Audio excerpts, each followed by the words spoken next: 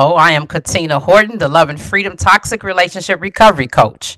And this is the Valley of Grace podcast, helping women reclaim their power, soul, and identity so they will know they are enough. And today's topic is the masquerade party of lying prophets, false intentions, and disguises, part three. Yes, we are still going at it. This is part three, right? And so today we're going to pick back up on this message. And before we get on to today's message, I'm going to refresh that memory of yours of what we went over so far. Okay. So when we were at the party and we opened up door number one was where you had this old man, right? This old prophet and a man of God, right? And the old prophet lied to the man of God in order to destroy his purpose and his life in general, right? Some people will come into your life strictly out of nowhere, and it'll be sent straight from the pit, sent straight from Satan himself, but just to do number what? To steal, kill, and destroy you. And this is exactly what happened. God had instructed the man of God to do three things, right? Not to do three things, rather. He was not to drink anything in that place. He was not to eat anything. And then the third thing was that he was not to go back the way that he came. Okay. And he had everything all good and dandy until he met up with this old prophet who lied and said the angel of the Lord told him differently. And instead of the man of God inquiring with the Lord, he just went on and took him at face value. And so what ended up happening, as soon as he left from the old prophet's house and he's on his way back home on this donkey, he is killed by a lion. And then we opened up door number two. And door number two, you have King Jeroboam and his wife, right? So King Jeroboam convinces his wife to disguise herself, take some wine and some food and go over to the prophet who had first given King Jeroboam the prophecies from the Lord that he was going to be over the 10 tribes of Israel. So he sends his wife over to this prophet, and he wants her to disguise herself to find out what's going to be, what would be his son's fate, because his son is really sick, right? And so the thing that's so funny about it is that he thought by his wife disguising herself, there would be no way in the world for this prophet to know who she really was. And he would end up prophesying something different about the son because he wouldn't have known that she was Jeroboam's wife. Okay. God is smarter than that. Okay. But sometimes we act like he's not, like, like he's done, don't know everything that's going on. So he had already prepared this prophet. And so what ended up happening, of course, he told her, hey, I don't know why you pretending like you somebody else. As soon as he heard her foot coming in the door, like, I got some bad news for you. And so soon as she hits the threshold of where they live, that child was gone. And it was sad because this child did please the Lord. God told the prophet, rather, told Jeroboam's wife, that this child was pleasing to the Lord. He would be buried, but nobody else from his household. That basically the dogs are going to eat. It licked the blood. The fowls are going to eat them. Whatever didn't take place in the city was going to take place out in the open field. You see what I'm saying? But between the dogs and the birds, they were going to take care of them. Right. And so then we moved on to door number three. We got a wise woman from Tekoa, and Joab uses her to disguise herself as a mourner. Why did he do this? He did it because he wanted this woman to be able to convince David to bring his son Absalom back from Geshur. And why did Absalom go to Geshur? He went to Geshur because he had his servants to kill his brother Amnon after everybody got drunk at a sheep shearing party. Okay.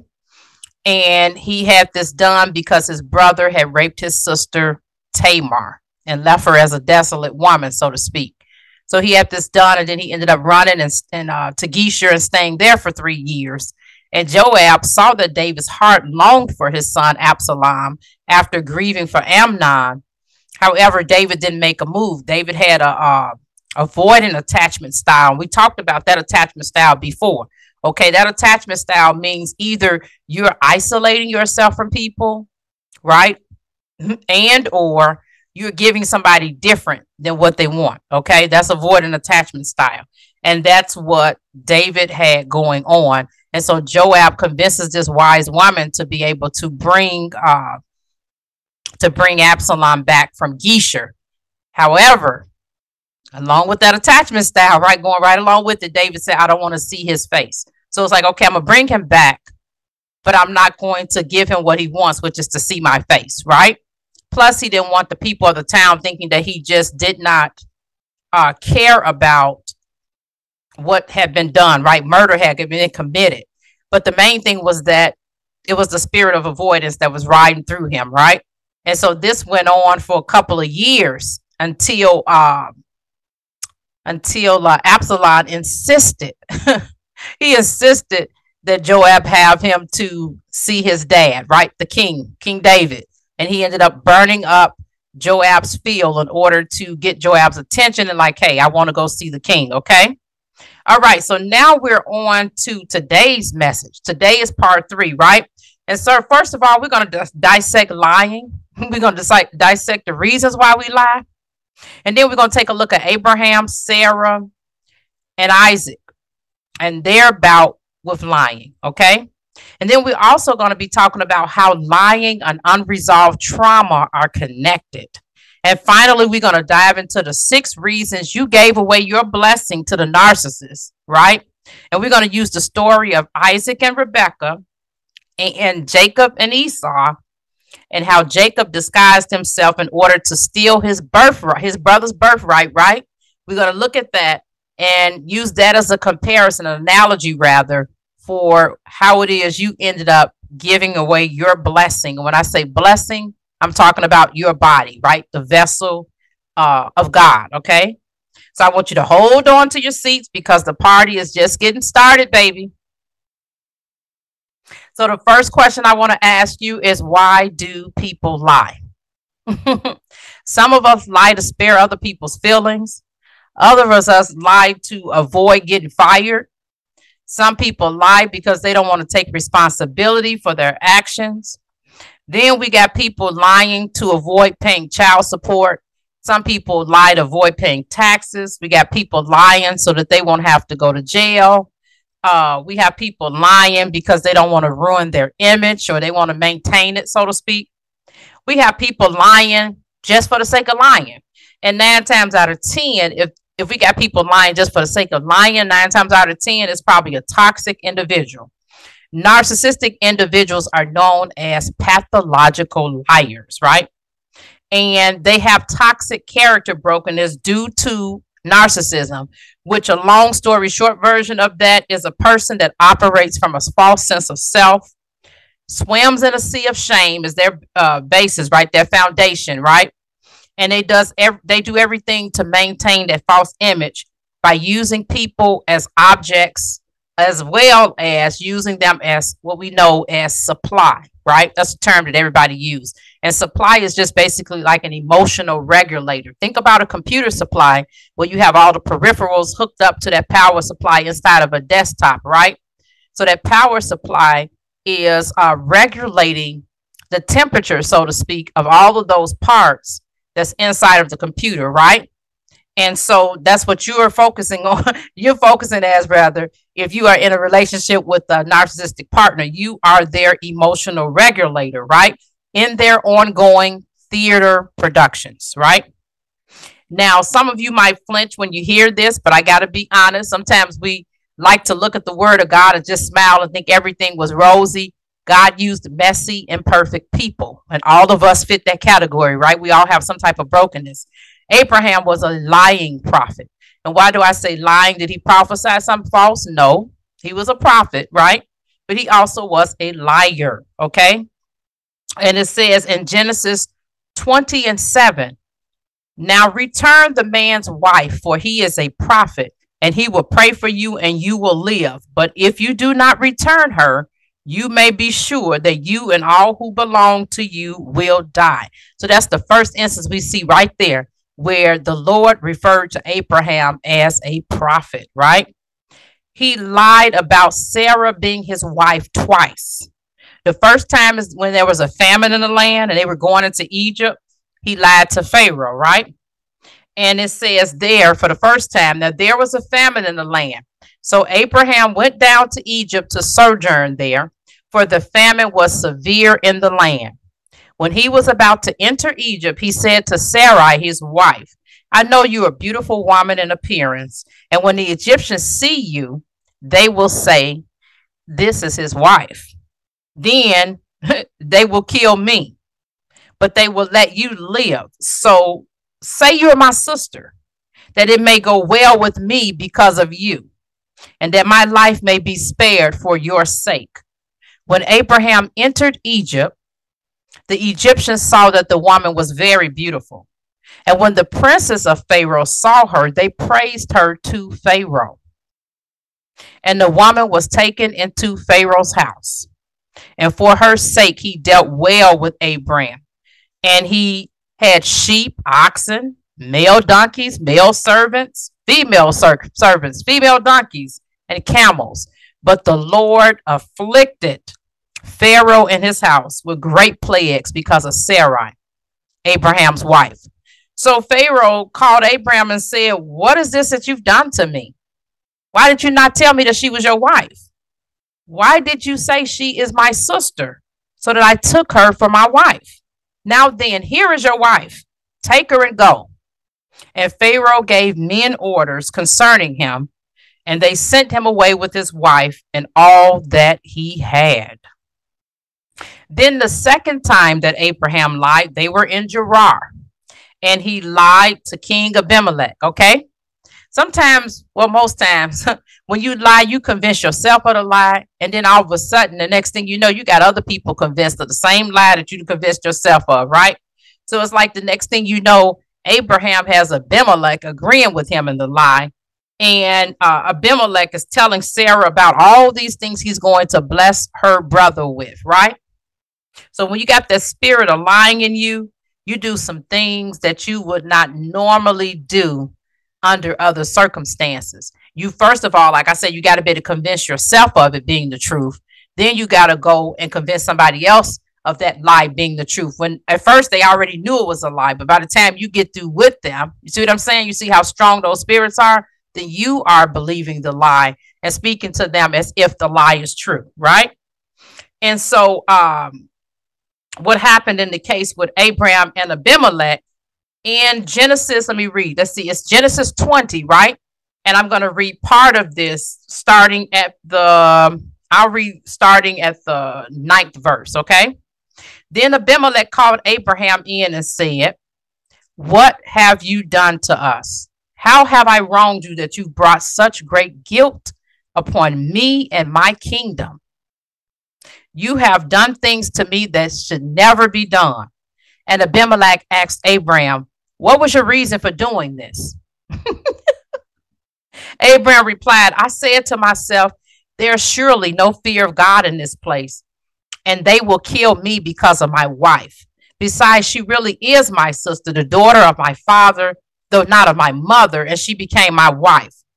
And when God had made me wander from my father's household, I said to her, this is how you can show your love to me. Everywhere we go, say of me, he is my brother. Well, if that's love, I don't want that kind of love, right? Being thrown under the bus. Then Abimelech brought sheep and cattle and male. Oh, my word, Lord have mercy. He brought sheep and cattle and male and female slaves and gave them to Abraham. And he returned Sarah, his wife, to him. And Abimelech said, my land is before you. Live wherever you like.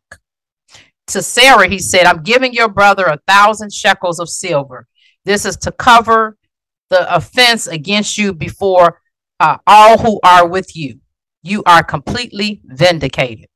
Then Abraham prayed to God, and God healed Abimelech, his wife, and his female slaves so they could have children again.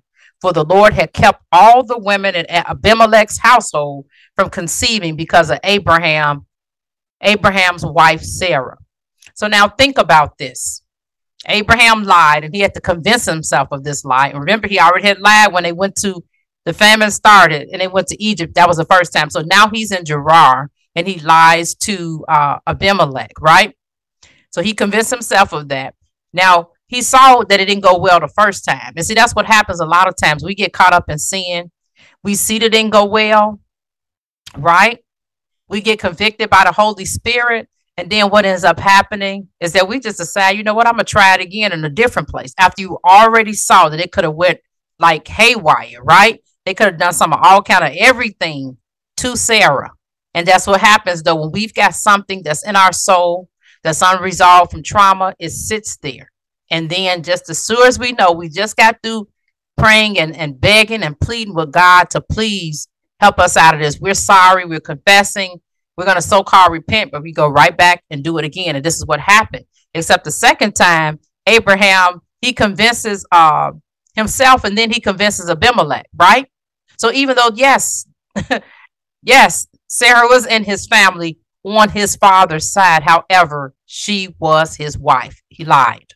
You see what I'm saying? That's just point blank. We can't go around it. And so, like I said, we end up either convincing ourselves of the lie, and then we might even put a half truth in there and then think that we're okay. It was just a little white lie. Lies are lies. You see what I'm saying? And sometimes you can end up getting to the point where when it comes to a job, and I've seen this happen before, where I've worked companies where people have called in to say that their mother or grandmother was sick and their parents had been sick for a while, but they used that as an excuse not to come into work.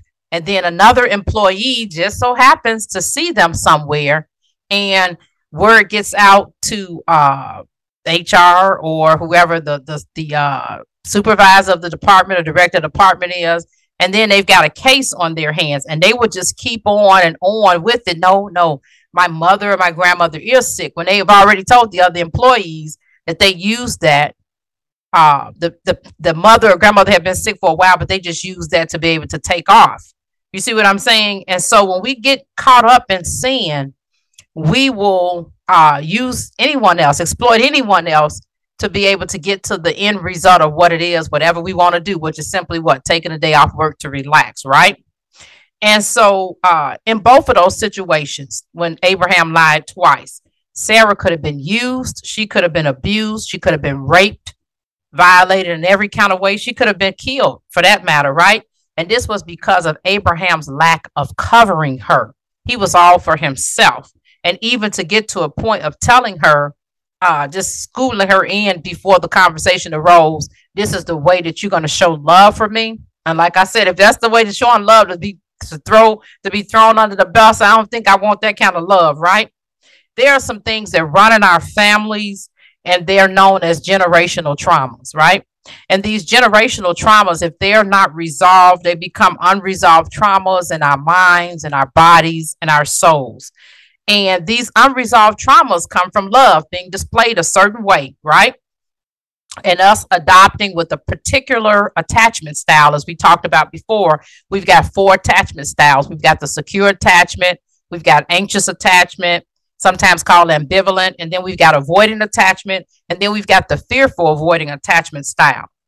And our family's love story garden were filled with some type of toxic roots, right? And those roots represent the lies that Satan deceived us into believing because of how our parents displayed love, right?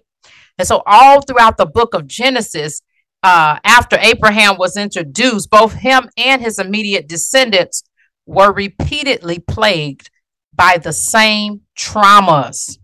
And you might like, well, what traumas are those? The first trauma was famine. You had Abraham and Sarah facing famine. Then, and that's why they went to Egypt in the first place, right? And then Gerar, where King Abimelech was, right? Then you had Isaac and Rebekah facing famine, right?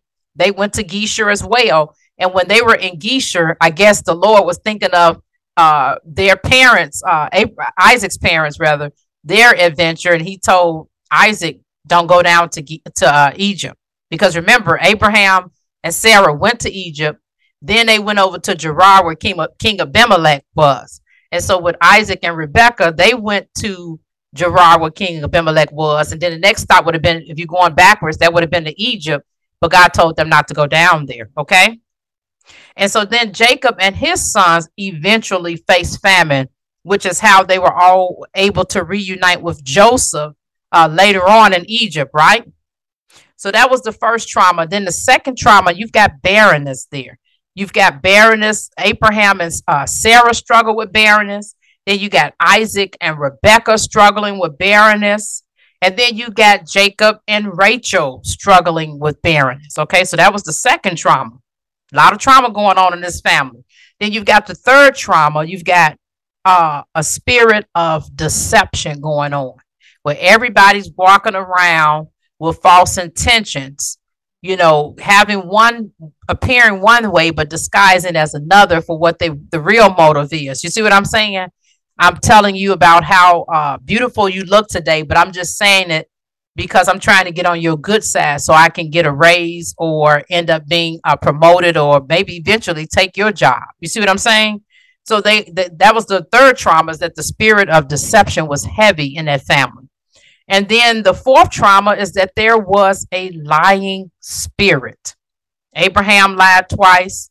And you got Sarah, who lied to the angel when they came and told her that she was going to have a child, and she lied, and then she laughed and then got scared and lied about the fact that she laughed. But when it comes to God, we can't keep anything from him. He knows us, right? Everything about us, right? He's omnipresent. He's omniscient, omnipotent, all of the above. He's sovereign, right? And so you got Sarah lying in that case. Then you know what? You get Isaac and Rebecca, okay? When they dealt with famine and they went to Gerar, where King Abimelech was, how about Isaac also threw Rebecca under the bus and said that she was his sister? He played the same game that Abraham played. You see what I'm saying? You got two generations. You got father and son. Isaac wasn't even born when Abraham and Sarah were first in Gerar. However, once again, that unresolved trauma on Abraham and Sarah's part, involving a spirit of lying and the spirit of deception, right? They were not cut at the roots, right? And therefore, you end up with this paradigm / mindset, right? That gets passed down from generation to generation, right? Isaac's in the same place his father was in. And that unresolved trauma got triggered. And then he lied and said Rebecca was what? His wife. I mean, his sister, rather. So Rebecca ends up being in a state of fearing for her life, right? She could have been abused. She could have been used. She could have been raped and possibly killed, just like Sarah. You see how generational stuff plays out, right? Because first we have what? We always talk about the thoughts. Those thoughts turn into emotions, which is just number energy and motion. And then we have that turn into our action / behavior. And then we have that action / behavior making an impact, right? Okay. And then obviously Abraham's family's love story garden contained these toxic roots, right? These lies, right? And this is what I said was obviously going on as far as the lies in his family's love story garden. Number one, love is lying. Number two, love is deception. Number three, love is both protecting yourself and playing games by throwing the women who you are in relationship with under the bus. Okay, 3 lies. Love is lying, love is deception, and love is both protecting yourself and playing games by throwing the women who you are in relationship with under the bus. Those 3 toxic lies, those 3 lies, right, were the toxic roots in Abraham's family's love story garden. And think about it, because Sarah was actually on her father's side, coming from that seed, she had it as well, okay? And so the thing about it is that along with lying, we have the 5th trauma, and that's abuse. Sarah was abusive. When it came to Hagar, right, their slave, and she told Abraham it was okay, instead of them waiting on God's promise, she told Abraham it was okay for him to go ahead and have Hagar to become his wife, right? And then after Hagar became pregnant, Hagar was Sarah became contemptible in Hagar's eyes, but then Hagar also became contemptible in Sarah's eyes, as Sarah started to treat her very abusively, which led to Hagar running away, right? So we've got, like I said, that abuse there, that's the 5th trauma, emotional abuse, okay? And so we cannot ignore this unresolved trauma that has gone on from generation to generation. And then when we look at these lies, okay, we know that the following limiting beliefs were developed, because you can't develop a limiting belief without having a lie there to begin with, if that makes sense, okay? And so here's limiting belief number one from Abraham's uh, family's love story garden: God's word and his truth is not enough. Limiting belief number two: my word and my truth is not enough. Okay, so that was when I say my word and my truth, I'm talking about Abraham, right? Then number three: I'm not enough. So those were the three limiting beliefs that were hovering over his family's love story garden. Okay. And then the next thing is, these were some more. This gets deep, right? God's protection and covering is not enough. And then the next one is, my protection and covering is not enough. And then the next one is, I'm not enough. You see how that started? With those two limiting beliefs, it started off with God's word and his truth is not enough, and it trickled down to I'm not enough. The second limiting belief was God's protection and covering is not enough, and it went and trickled down to I'm not enough. So that's what was going on in Abraham's family's love story garden, which is why, because he believed those lies and those lies turned into limiting beliefs, that's why he treated Sarah the way that he did. That's why Isaac treated Rebecca the way that he did. That unresolved trauma that his from his dad got triggered when he got into that same place in Gerar. And so sometimes we have unresolved trauma and we don't even know it, but we get into a certain place, and then we will reenact whatever behavior our parents, grandparents, great grandparents, and great great grandparents, and all the way back, even from slavery, whatever they didn't get resolved, we end up reenacting it when we get to that same place. Okay. And so we're going to dive in a little deeper, right? God had told Abraham to take his wife and belongings and to leave his homeland and his relatives, right? So he could take him to the place he had stored for him, right? And then remember, Abraham decided to bring his nephew Lot along with him.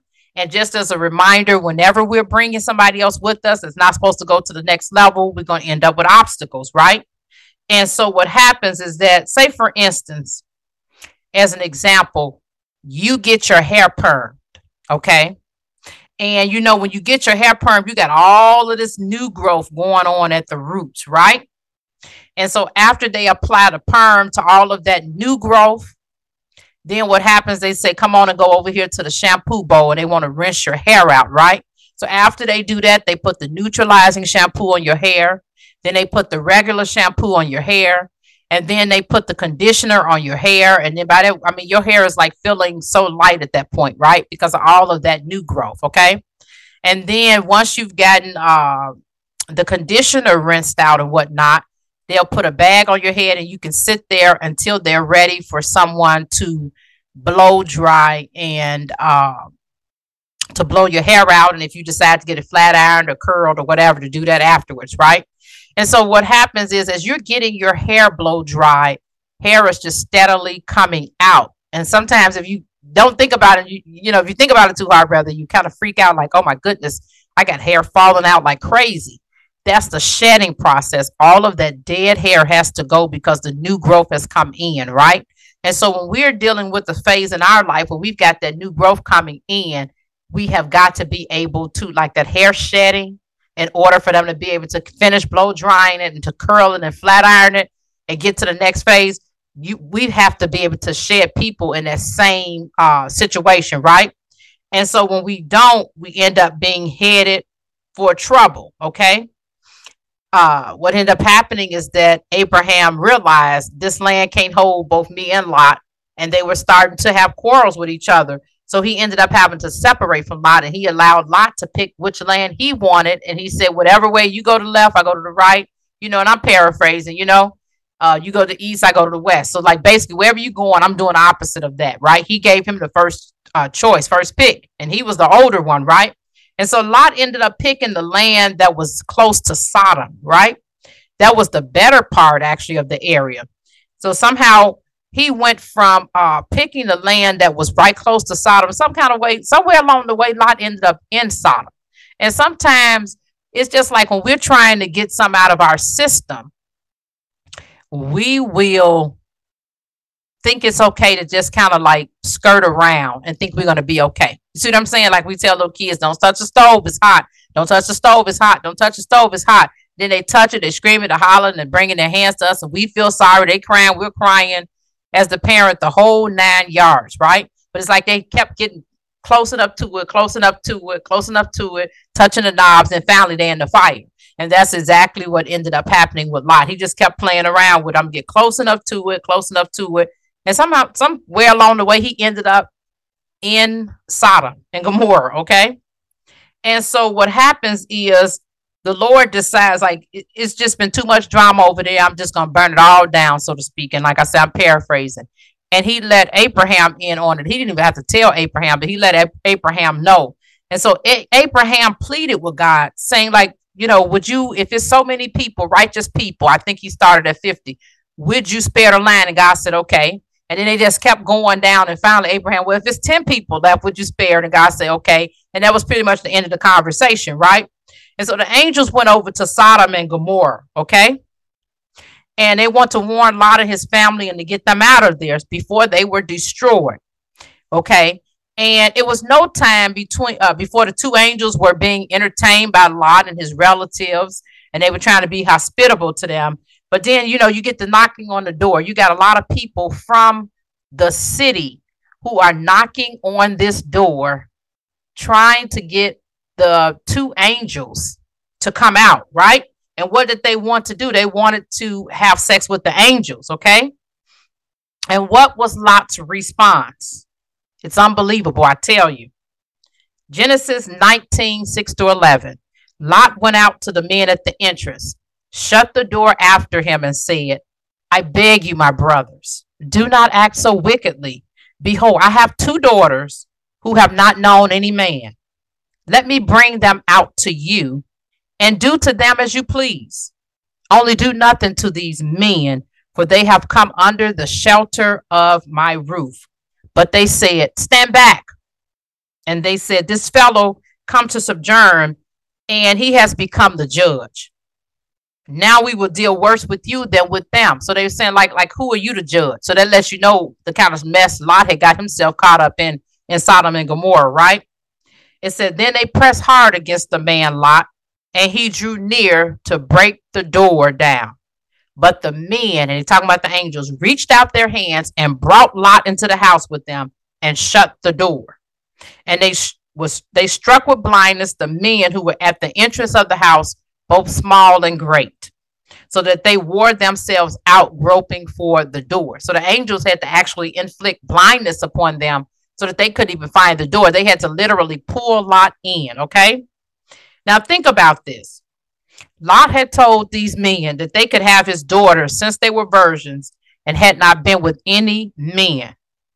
Even though these same daughters were engaged, right, to men living in the city already. And then even apart from that, you are talking about throwing your daughters under the bus once again, setting them up for abuse, misuse, right? No covering or protection, right? And possibly rape. Luckily, the angels pulled Lot back in and got everyone out of the city, okay? Now, I want to just show you the similarity in this. There's another story in the Bible where you have a Levite who was a priest, right? And he had a concubine who was unfaithful to him, rather. And he went out searching for her and went to her father's house and found her, right? And the father convinced them to stay longer than he had planned, and he did. And finally, it's like, okay, no, we need to go. So the father had asked them to go on and just leave at night, okay, which was a bad idea. Traveling at night, it's not always a good idea. You get tired, sleepy, all of that.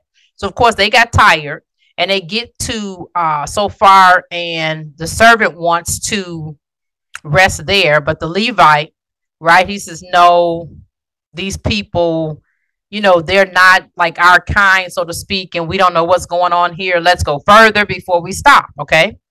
So then they end up getting over to this other land, which you would have thought because it was their people, they would have been okay. And they decided, since nobody asked them to come in into their homes, that they would stay out in the square. And this is the same thing that had happened when those two angels went to warn Lot. Initially, they were going to stay out into the square until they were warned. Okay.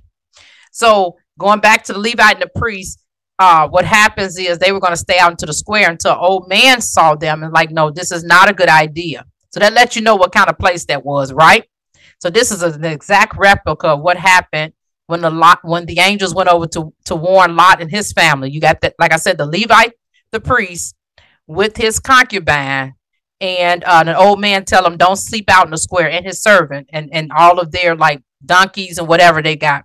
So they go into the man's house, and just like with Sodom and Gomorrah, no sooner they get inside his house, you got people from all over in that area pounding on the door, wanting the guest, which was the Levite, to come out so that he could have sex with them. And so what happens is the old man says, you know what, I got my daughter and I have my this concubine here. So he volunteers the Levite's concubine and his daughter. Once again, like I said, this is throwing women under the bus, right? And so what ends up happening is he throws the concubine out there. She comes back the next morning. Obviously, the Levite didn't think anything of it if he allowed it to happen. You see what I'm saying? So she comes back the next morning, pounds on the door, collapses at the door, and literally ends up dying, right? They had abused her, raped her, all kind of stuff. This had gone on all night. And so what happened is that the man, instead of him like showing some type of compassion, the Levite just puts her on the donkey and hands over to different parts of Israel, right? Because you know how you have the 12 tribes of Israel because of Jacob's sons. So he sends to all those different 12 areas a piece of her body to let them know, like, look, this is what happened. This is ridiculous. And yes, it was ridiculous, but you were also part of the problem. You allowed this to happen. But that happened from those women being uncovered. So what Lot did is an exact, what this Levi did with his concubine was an exact replica of what Lot allowed to happen.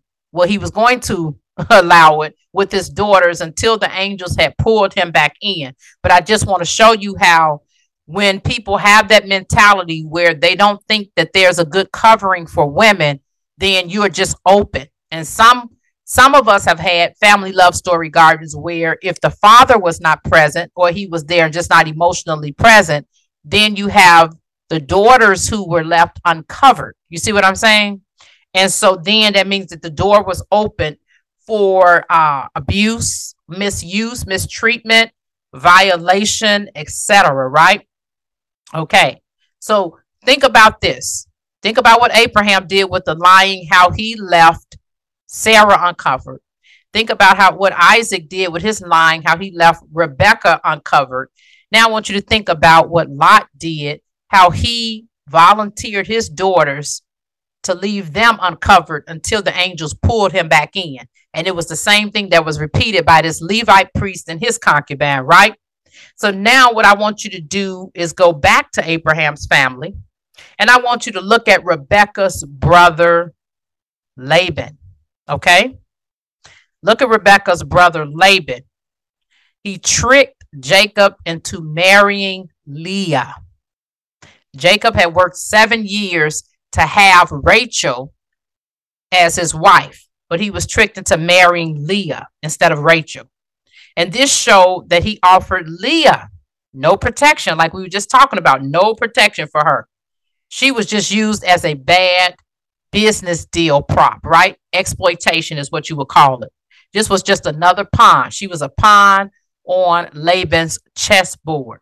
And Laban had previously tried the same behavior with Abraham's servant when he went to Padanaram to get a wife for Isaac, right?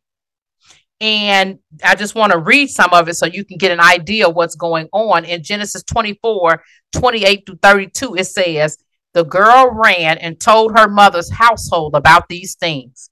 Now, Rebecca had a brother named Laban. And remember, whenever you see in scripture where they start that with that now, you know it's about to be some drama. They setting you up. They setting up the scene, okay? In Hebrew literature.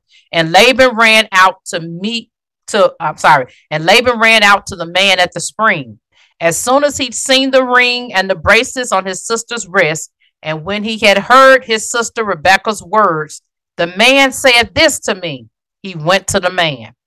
He was standing there by the camels at the spring. So it seems like Laban basically was, when you think about it, he was an opportunist, right? He saw like, okay, this man got some money. And she told him what he said. So, like, hey, let me go check this man out. So in verse 31, it says, Laban said, come, you who are blessed by the Lord, why are you standing out here? I have prepared the house and a place for the camels. So the man came to the house and the camels were unloaded. Straw and feed were given to the camels, and water was brought to wash his feet and the feet of the men with him. Okay, then we go further down and we're reading verses 50 through 60 of this same chapter. This is where we see where Laban's real heart set in. It says, Laban and Bethuel answered, this is from the Lord. We have no choice in the matter. Rebekah is here in front of you. Take her and go, and let her be a wife for your master's son, just as the Lord has spoken. When Abraham's servant heard their words, he bowed to the ground before the Lord. Then he brought out objects of silver and gold and garments and gave them to Rebekah. He also gave precious gifts to her brother and her mother. Then he ate. Then he and the men with him ate and drank and spent the night. When they got up in the morning, he said, send me to my master. So I guess he said, okay, all this is good and dandy. Now it's time for us to go. You already give me, you're okay. We need to get out of here, okay? And this is me paraphrasing. But her brother and mother said, let the girl stay with us for about 10 days. Then she can go. But he responded to them, do not delay me, since the Lord has made the journey a success. Send me away so that I may go to my master. So they said, let's call the girl. Let's call the girl and ask her opinion. They called Rebekah and said to her, will you go with this man? Now, they already had said that it was okay, that she could go, right? You see what I'm saying? Then they tried to get him to stay. Okay. She replied, I will go. So they sent away their sister Rebekah with the one who had nursed and raised her, and Abraham's servants and his men. They blessed Rebekah, saying to her, our sister, may you become thousands upon 10,000s. May your offspring possess the city gates of their enemies. And isn't this something how they ended up giving her the same blessing that the Lord had given Abraham during one of those many times? He kept reaffirming Abraham and reassuring him, like basically, and like I said, this is me paraphrasing, like basically, I got your back. So they blessed her with that same blessing. That showed you that God was in it, right? So what did Laban do? He did three things. Well, he did first, he did two things rather. He made the agreement, okay? And then morning time came and you discovered what the real plan was all along. He did the same thing two times. He did it first with Abraham's servant when he went to get a wife for Isaac. And then he did that again when it came time for Jacob, after he worked for Rachel and thinking he's got Rachel and that Rachel was the one that he was with overnight, and he woke up in the morning and found out what Laban's intentions really were. And this servant found out what Laban's intentions were when he went to get Rebekah as a wife, because he already had agreed and said, okay, since you said this is the Lord, I'm in agreement with you. This is from the Lord. But then he says, well, then him and the mother start saying, well, stay 10 days. So that's how you know if either you agree with me or you don't. Sometimes people will play around. They play games. That's how you know if somebody has already made an agreement with you, and then they see you're real and you get ready to leave, and all of a sudden they start adding something on to it. That's how you know you got a very shiesty person on your hands, right? You know that they're not good to do business with, right? So you almost had the same exact thing going on had Abraham's servant not been assertive and like, no, I need to head back to my master. Because what would have happened is Laban would have ended up playing that same game that he ended up later playing with Jacob, right? You see what I'm saying? And so and the mother and the brother were the ones to stay for 10 days. That's just messiness and deceitfulness, right? And so then what happens is that this is one of the main reasons why Abraham was told by God to leave his family, right? To leave the homeland and his family to begin with, right? He had bigger territory for him. He had the next level for him. But you had their mindset and limited worldview. He wanted Abraham to come ye out from among them, as it says in 2 Corinthians, so he could work with Abraham in resolving some of this trauma, right? And what happens is you ended up with, in Abraham's family, rather, you ended up with this trauma of having all of this lying going on, all of this deceit, and then you end up with all of these shady contract deals throughout their family. You know what I'm saying? And like I said, that's why the Lord wanted him to come out, but Abraham brought Lot with him, and along with the lying, deceiving, the shady contract deals, you got immorality going on with Lot, obviously, right?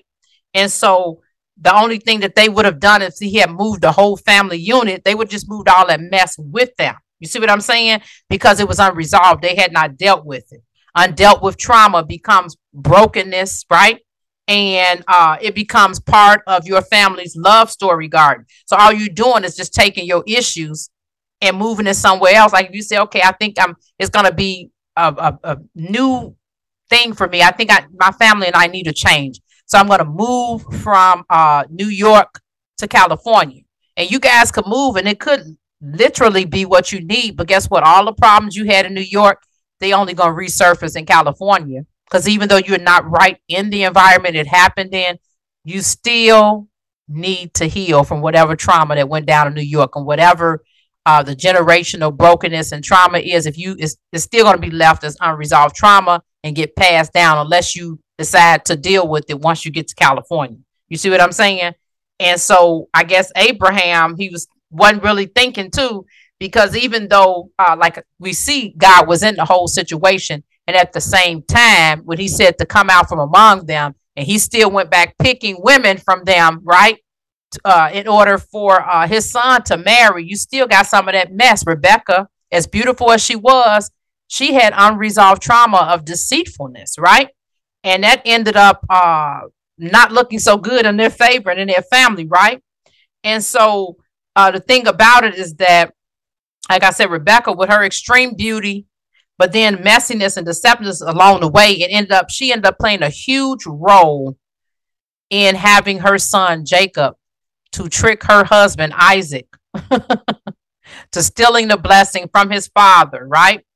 And so, like I said, I don't care how many moves that we make, unresolved trauma is still unresolved trauma. We move the trauma and drama right along with us until we decide I'm sick of it and I am about to heal, right? And so then when you want to know what's trauma number 6, the 6th trauma, right? Spirit of favoritism with the parents, right? Among their children and spouses. Abraham and Sarah giving favoritism to Isaac over Ishmael. Isaac and Rebecca, each having their own favorite son, right? Rebecca being in love with Jacob, so to speak, because he was a homebody, probably like she was. And then you got Isaac being in love with Esau because he was an outdoorsman, probably like he was, right?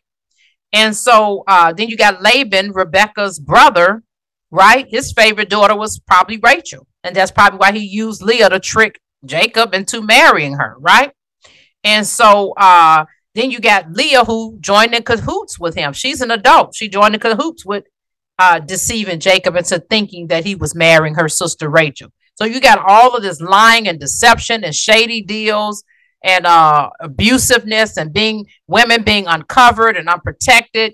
It's a lot of mess. It's a lot of mess. So you really see why God told Abraham to leave his homeland and his relatives, right? And then finally, you got Jacob favoring Joseph over the rest of his sons because of him being born from his beloved Rachel, setting up a seed of rejection in Joseph's brothers, right? He had that coat of many colors. None of the rest of them had a coat of many colors. And remember, the seed of rejection leads to love and approval addiction. And whenever there's a seed of rejection present, you're dealing with lack that's in your soul. You're looking at everything. You're doing everything and seeing everything from this limited worldview with a place of lack, right? And that's that scarcity mindset. And that lack shows up in love, it shows up in approval, and it shows up in comfort addictions, right? LAC. Comfort addictions provide a false sense of safety and security, right? And so now we want to get to the 6 reasons you gave away your blessing to the narcissist. Number 1, you were hungry and caught up in how you were feeling. And remember, when I say blessing, I'm talking about your body. Okay. Okay. So I want to read the story of Jacob stealing Esau's birthright. When the boys grew up, Esau became an expert hunter, an outdoorsman, but Jacob was a quiet man who stayed at home. Isaac loved Esau because he had a taste for wild game, but Rebekah loved Jacob. Once, when Jacob was cooking a stew, Esau came in from the field exhausted. He said to Jacob, "Let me eat some of that red stuff because I'm exhausted." That is why he was also named Edom. Jacob replied, "First, sell me your birthright."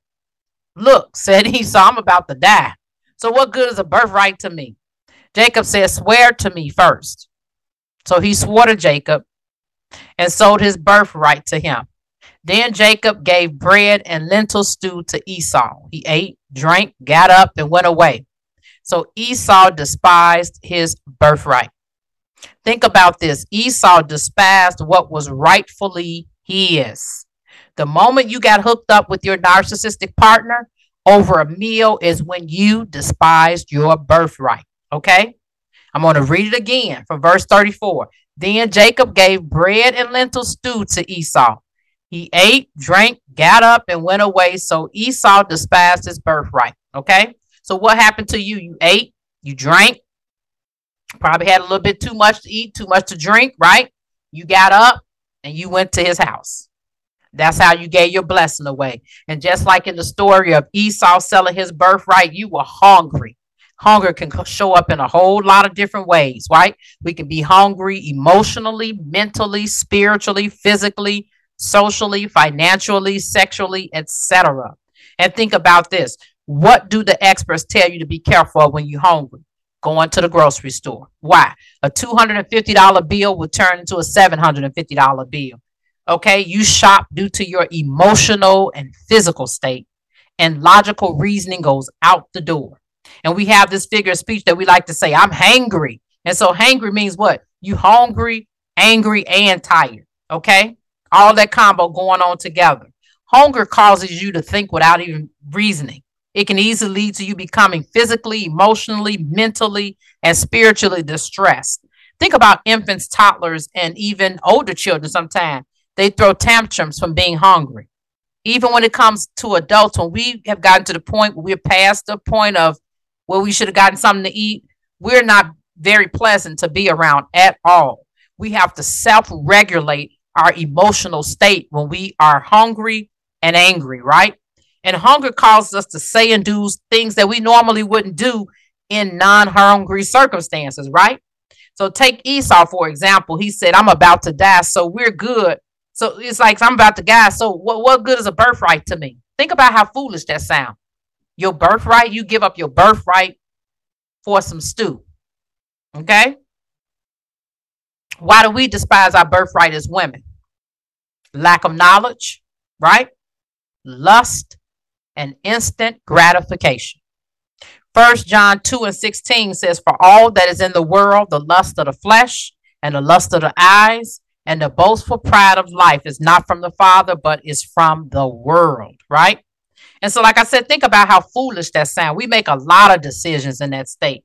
You do anything to fill that void of hunger, right? Hunger in your soul. You'll steal from your mama if necessary. You know what I'm saying? Think about a person that's on drug and alcohol addictions. They'll steal from their mama, steal from their daddy, steal from their grandmama. It don't matter. Okay? They'll sell their house away in a state of hunger. And even when when you're eating is a physiological process. Certain emotions get stirred up, right? And when we eat, it becomes the whole experience is physiological, right? And so Satan knows your vulnerabilities and weaknesses. He sets the stage and he sits back and watches you self-sabotage. You ignored what your narcissistic partner was asking for in exchange for the food, And when you approach, it's not going to be like you're on the upswing because you're hungry, right? You've been single for a little while, right? You just now feeling stable, right? And then you've paid up all your bills for the month. You got a little bit of money left over. You can't be eating out. And so this gorgeous man is asking you out to dinner. What do you say? And his choice is a restaurant where they serve $100 dinners, right? $100 meals, and you got like $50 dessert. So what do you say? Okay. Especially since you broke right now. All your bills are paid up. They all paid up, but you don't have any money to be eating out of a restaurant. And you've been wanting to try that restaurant for a long time, right? And so when you are hungry in your soul and thirsty, so to speak, as they say, people can size you up. They know when you are thirsty. Okay. And so what we're going to do is stop here. And when we pick this message back up, we are going to go through numbers 2 through 6 on the this subtitle of the lesson, which is the 6 reasons you gave away your blessing / body to the narcissist. Until next time. Hi, I'm Katina Horton, the Love and Freedom Toxic Relationship Recovery Coach. And today's topic is the masquerade party of lying prophets, false intentions, and disguises, part 3B. And yesterday I went over part 3A. And so today I'm not going to go into a long introduction. We're just going to pick right up. Yesterday we actually did number 1 to the 6 reasons, because this is a subtitle, okay? That's what I forgot to give you. The 6 reasons you gave away your blessing to the narcissist. And when I talk about your blessing, I'm talking about your body. Number 1, you were hungry and caught up in how you were feeling. Okay? And then when we read the story of Jacob stealing Esau's birthright, we're going to read here. It says, when the boys grew up, Esau became an expert hunter and outdoorsman, but Jacob was a quiet man who stayed at home. Isaac loved Esau because he had a taste for wild game, but Rebekah loved Jacob. So we can see there's a problem right there, right? Once when Jacob was cooking a stew, Esau came in from the field exhausted. He said to Jacob, let me eat some of that red stuff because I'm exhausted. That is why he was also named Edom. Jacob replied, first sell me your birthright. That don't sound like a good trade to me. Okay. Look, said Esau, I'm about to die, so what good is a birthright to me? Jacob said, swear to me first. So he swore to Jacob and sold his birthright to him.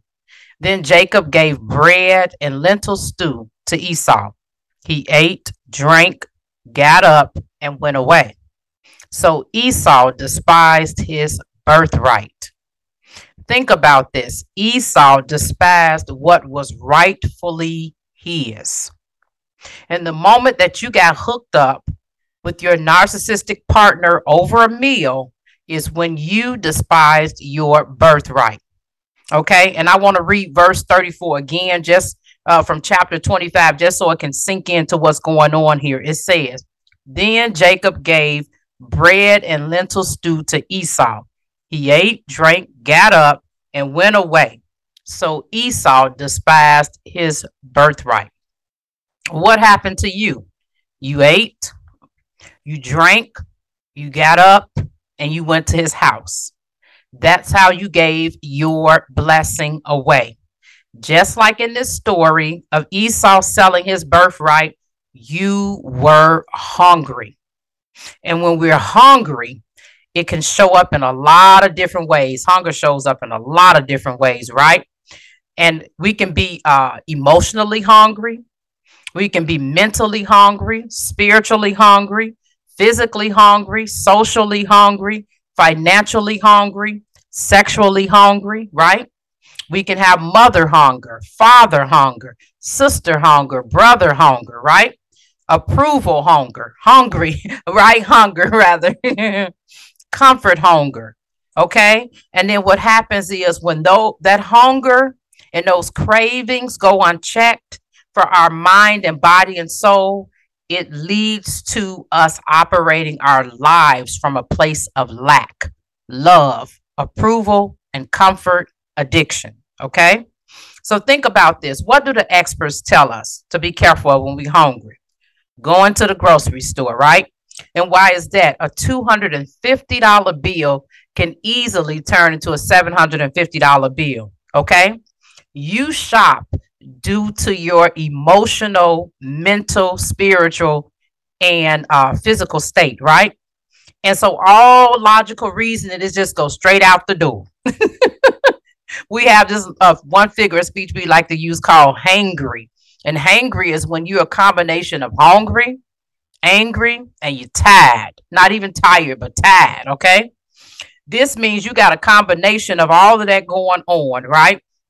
And so that means that you're going to think without reason, okay? There's not going to be any reason involved. You're just going to start doing things, making decisions off the top of your head. It's going to be poor decision making / judgment calls, right? And so think about it when you have even distressed infants, toddlers, and small children who are hungry. Think about how they'll fall out and throw a tantrum. And to be honest with you, for some of us adults, our tolerance levels are pretty low. And so we become a whole different person when we're hungry and have not eaten for a while or whatever. And that's hungry in any area, not just physically, as we just talked about, right? Hunger makes you say and do things that you wouldn't normally do in non-hungry circumstances, right? And so take Esau, for example. He said, I'm about to die, so what good is a birthright to me? Now, how foolish is that when you really think about it? When you're hungry, it makes sense to say something like that, right? But when we let our emotions drive the bus and then add on top of it that we're hungry, we'll say and do some of the craziest things. And later we'll look back and like, wow, this was immature. This was illogical. This was just off the chain. This decision that I made, right? And whatever it was that I said, right? And so why do we despise our birthright? We despise our birthright simply because there's lack of knowledge, lust, and instant gratification. I'm going to say that again. It's lack of knowledge, lust, and instant gratification. That's why we despise our birthright. 1 John 2:16 says, for all that's in the world, the lust of the flesh and the lust of the eyes and the boastful pride of life is not from the Father, but it's from the world. Okay. So it's like we didn't get that from God. Okay. And I want you, like I said, to really think of how foolish that sounds with what it was that Esau said, right? So when you hungry and you got those addictions that because you're operating from lack, like I said, lack, according to my coaching methodology, freedomology, is a love, approval, and comfort addiction. So when you're operating from that, have that hunger in your soul. If it's a drug addiction, you'll steal from your mama, your daddy, your grandmama. It don't even matter. When you've got that addiction spirit in your soul, you would do all kind of things that you normally wouldn't do if you were not under the influence, so to speak, right? You sell your house in a state of hunger. I mean, he sold his birthright, right? And even with eating is a physiological experience. And so you get all kind of emotions stirred up then, right? Satan knows your vulnerabilities and weaknesses, point blank, right? And he sets the stage. And he sits back and he watches you self-sabotage. And he's like, yeah, look at her. Look at what I made her do. Look at what I made him do, right? You ignored what that narcissistic person was asking for in exchange for food. And so when you were approached by him, you were not on the upswing, right? You probably had just paid, you were a single woman, had just paid off all of your bills and expenses for the month, had paid your rent and all the other expenses, etc., for the month. And then he offered to take you to this place that you have been longing. I mean, you've been dying to go to for a while, but you couldn't afford it. The meal's $100, the desserts are like $50. And so then him mentioning that to you, you went to another level and be like, well, this guy must care about me, right? In a state of hunger, you make those decisions that you would have not necessarily made when you're in a non-hungry state, right?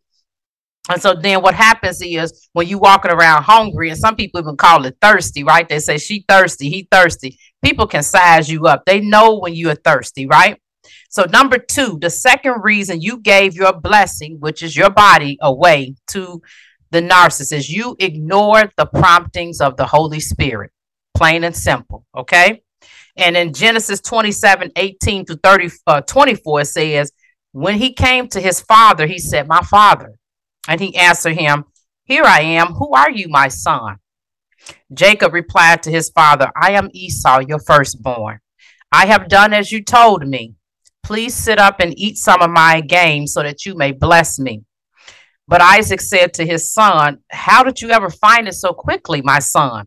He replied, because the Lord your God made it happen for me. Then Isaac said to Jacob, please come closer so I can touch you, my son. Are you really my son Esau or not? So Jacob came closer to his father Isaac. When he touched him, he said, the voice is the voice of Jacob, but the hands are the hands of Esau.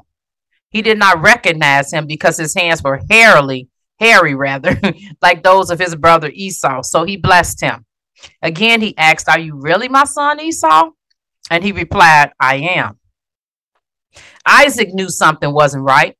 And he knew something wasn't right from the moment that Jacob walked in that door saying, my father, okay, with the food, knowing that it was going to take him a while to hunt and cook that food and prepare it. There was nowhere in the world that it could have been done that fast and have been ready, right? He even questioned him as to how it was found so quickly.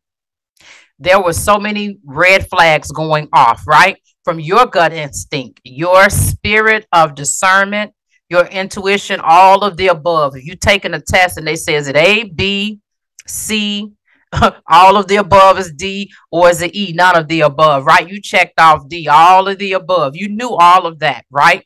And then anytime you think about it, you got to keep questioning yourself.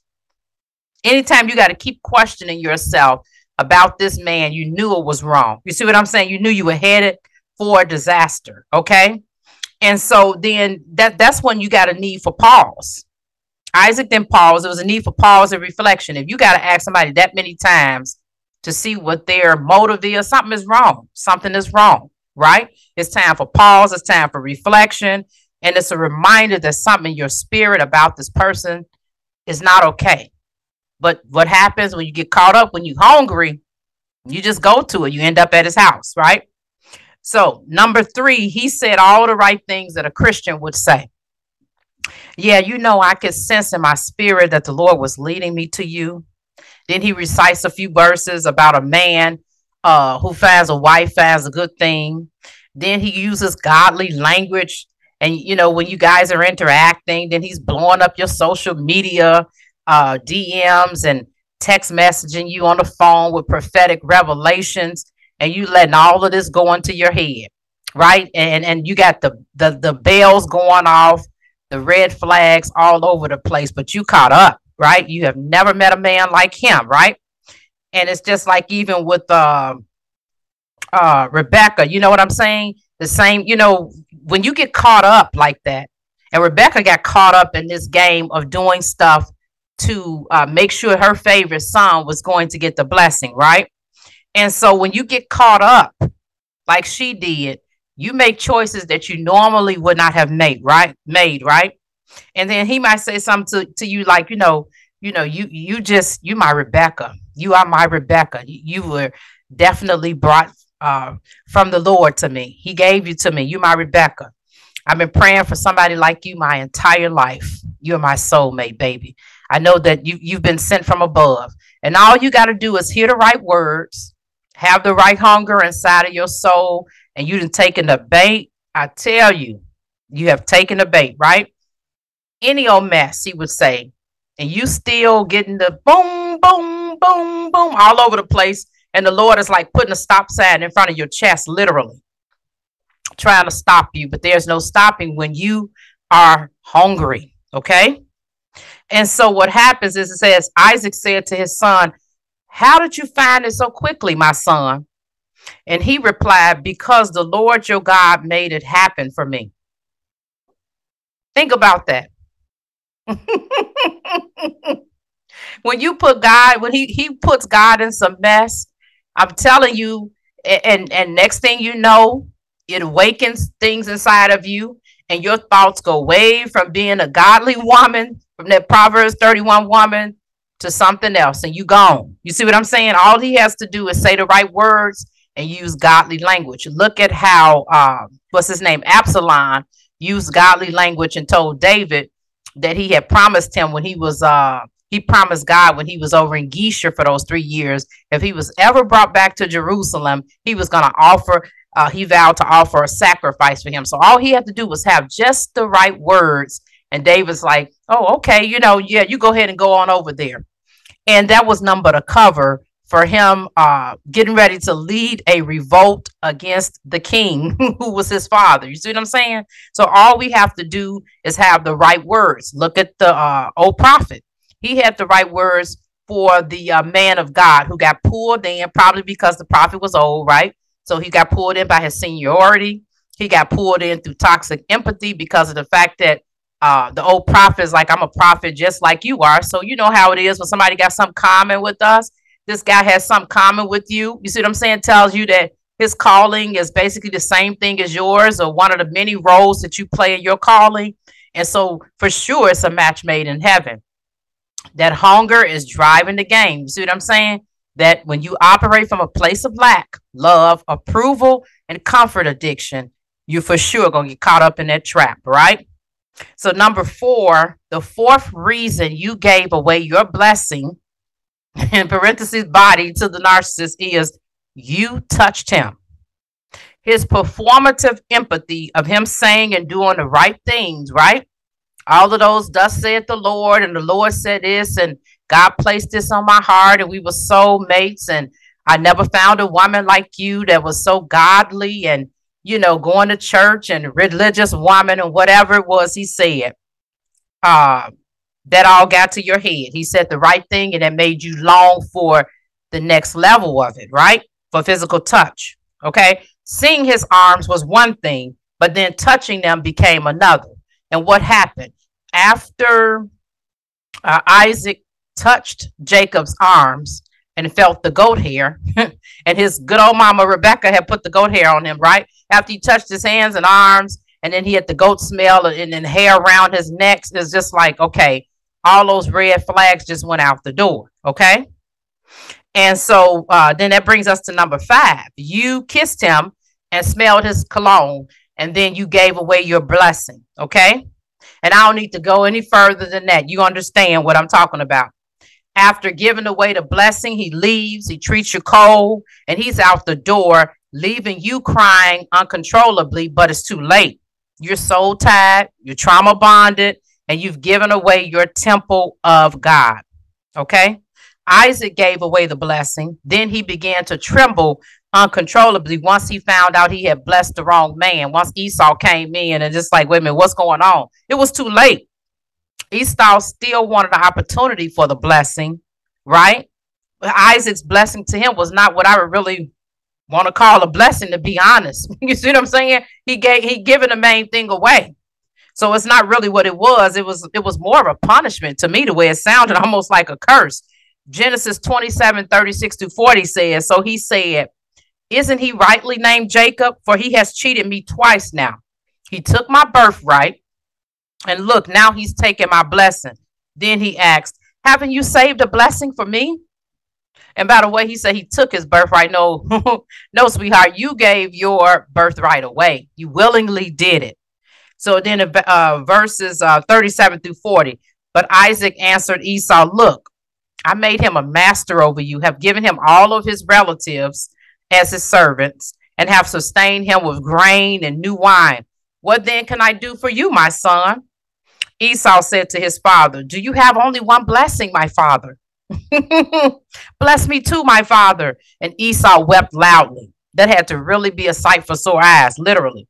His father Isaac answered him, look, your dwelling place will be away from the richness of the land, away from the dew of the sky above.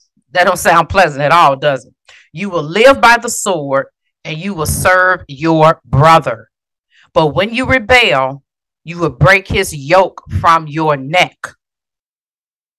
And like Esau was instructed, right? You are a slave to your narcissistic partner, okay? And all of his relatives are also slaves to him. if you ever are around the dynamics of a person who is a narcissist, right? Their romantic partner is their slave, and then they have family members as their slaves, because what they do is use each of those individuals as objects and for whatever what they want to use them for, right? And so you gave away your blessing. And the only way for you to break his yoke, this narcissistic man's yoke from your neck, is for you to leave this idolatrous, soul tied relationship. You are enough. Own your family's love story garden, reveal, feel, and heal. And then you're going to reclaim your power, soul, and identity so you will know you are enough. Grab your keys to the kingdom and get your inheritance. Until next time, God bless. By earth, there was a God. They call him the Father. And there was a means to make a valley with grace out of this hole that I've dug for me. He made a valley of grace where things would change, and maybe they'd take up the cross high again. The valley of grace was never the same after he had died. The love that refines.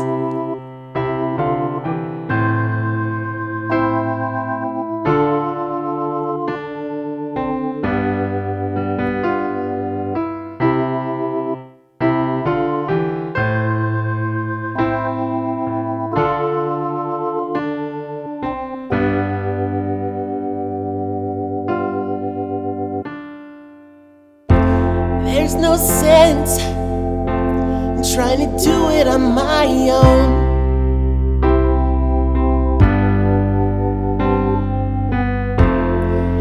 He gave more than I could have known.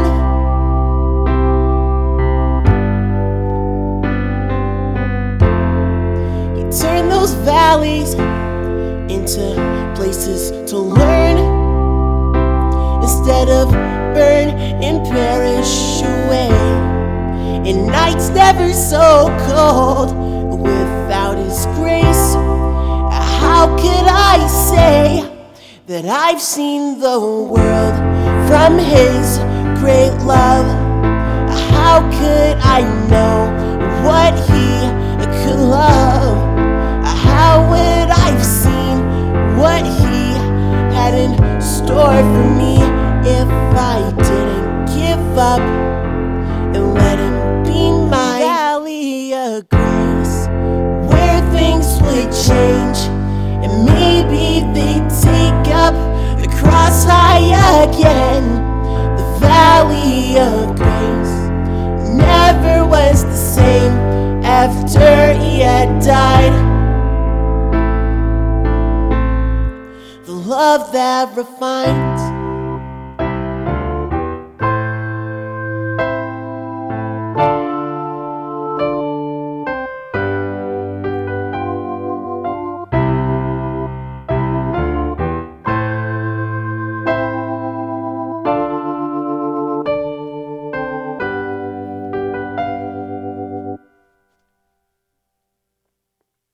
So much I wish I could give back, but I'm not intact to be sharing all of that. You took the price to give me that life, and now it's never gonna fade away. When I see I need more of him, he whispers the sweetest of mercies upon my ears, and I won't go back the way it was again, again, again, and now